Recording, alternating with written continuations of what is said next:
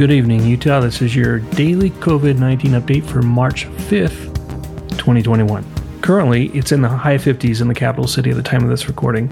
It's almost like I can smell spring, but considering the bipolar nature of Utah's weather, probably be sub-30s next week. The state reported 373,868 total cases since March. That's 549 new cases since yesterday. Our 7 average is now down to 543. I'm loving this trend. Let's keep it up. Let's get this thing out of the way so we can have a spring and we can have a summer. State's positivity rate for person-over-person testing is 9.75%. Salt Lake County dropped to 9.52%. Utah County dropped to 10.76%. State positivity rate for test-over-test is at 4.64%. Salt Lake County is at 4.57%. Utah County, you're at 5.26%.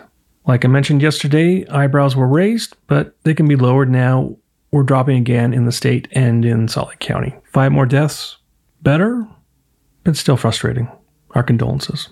We are getting closer to the 1 million mark on vaccines delivered to the state. We should hit it over the weekend.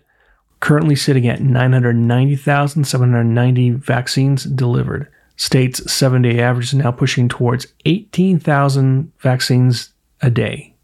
That's 18,000 shots in the arms every day, which is great.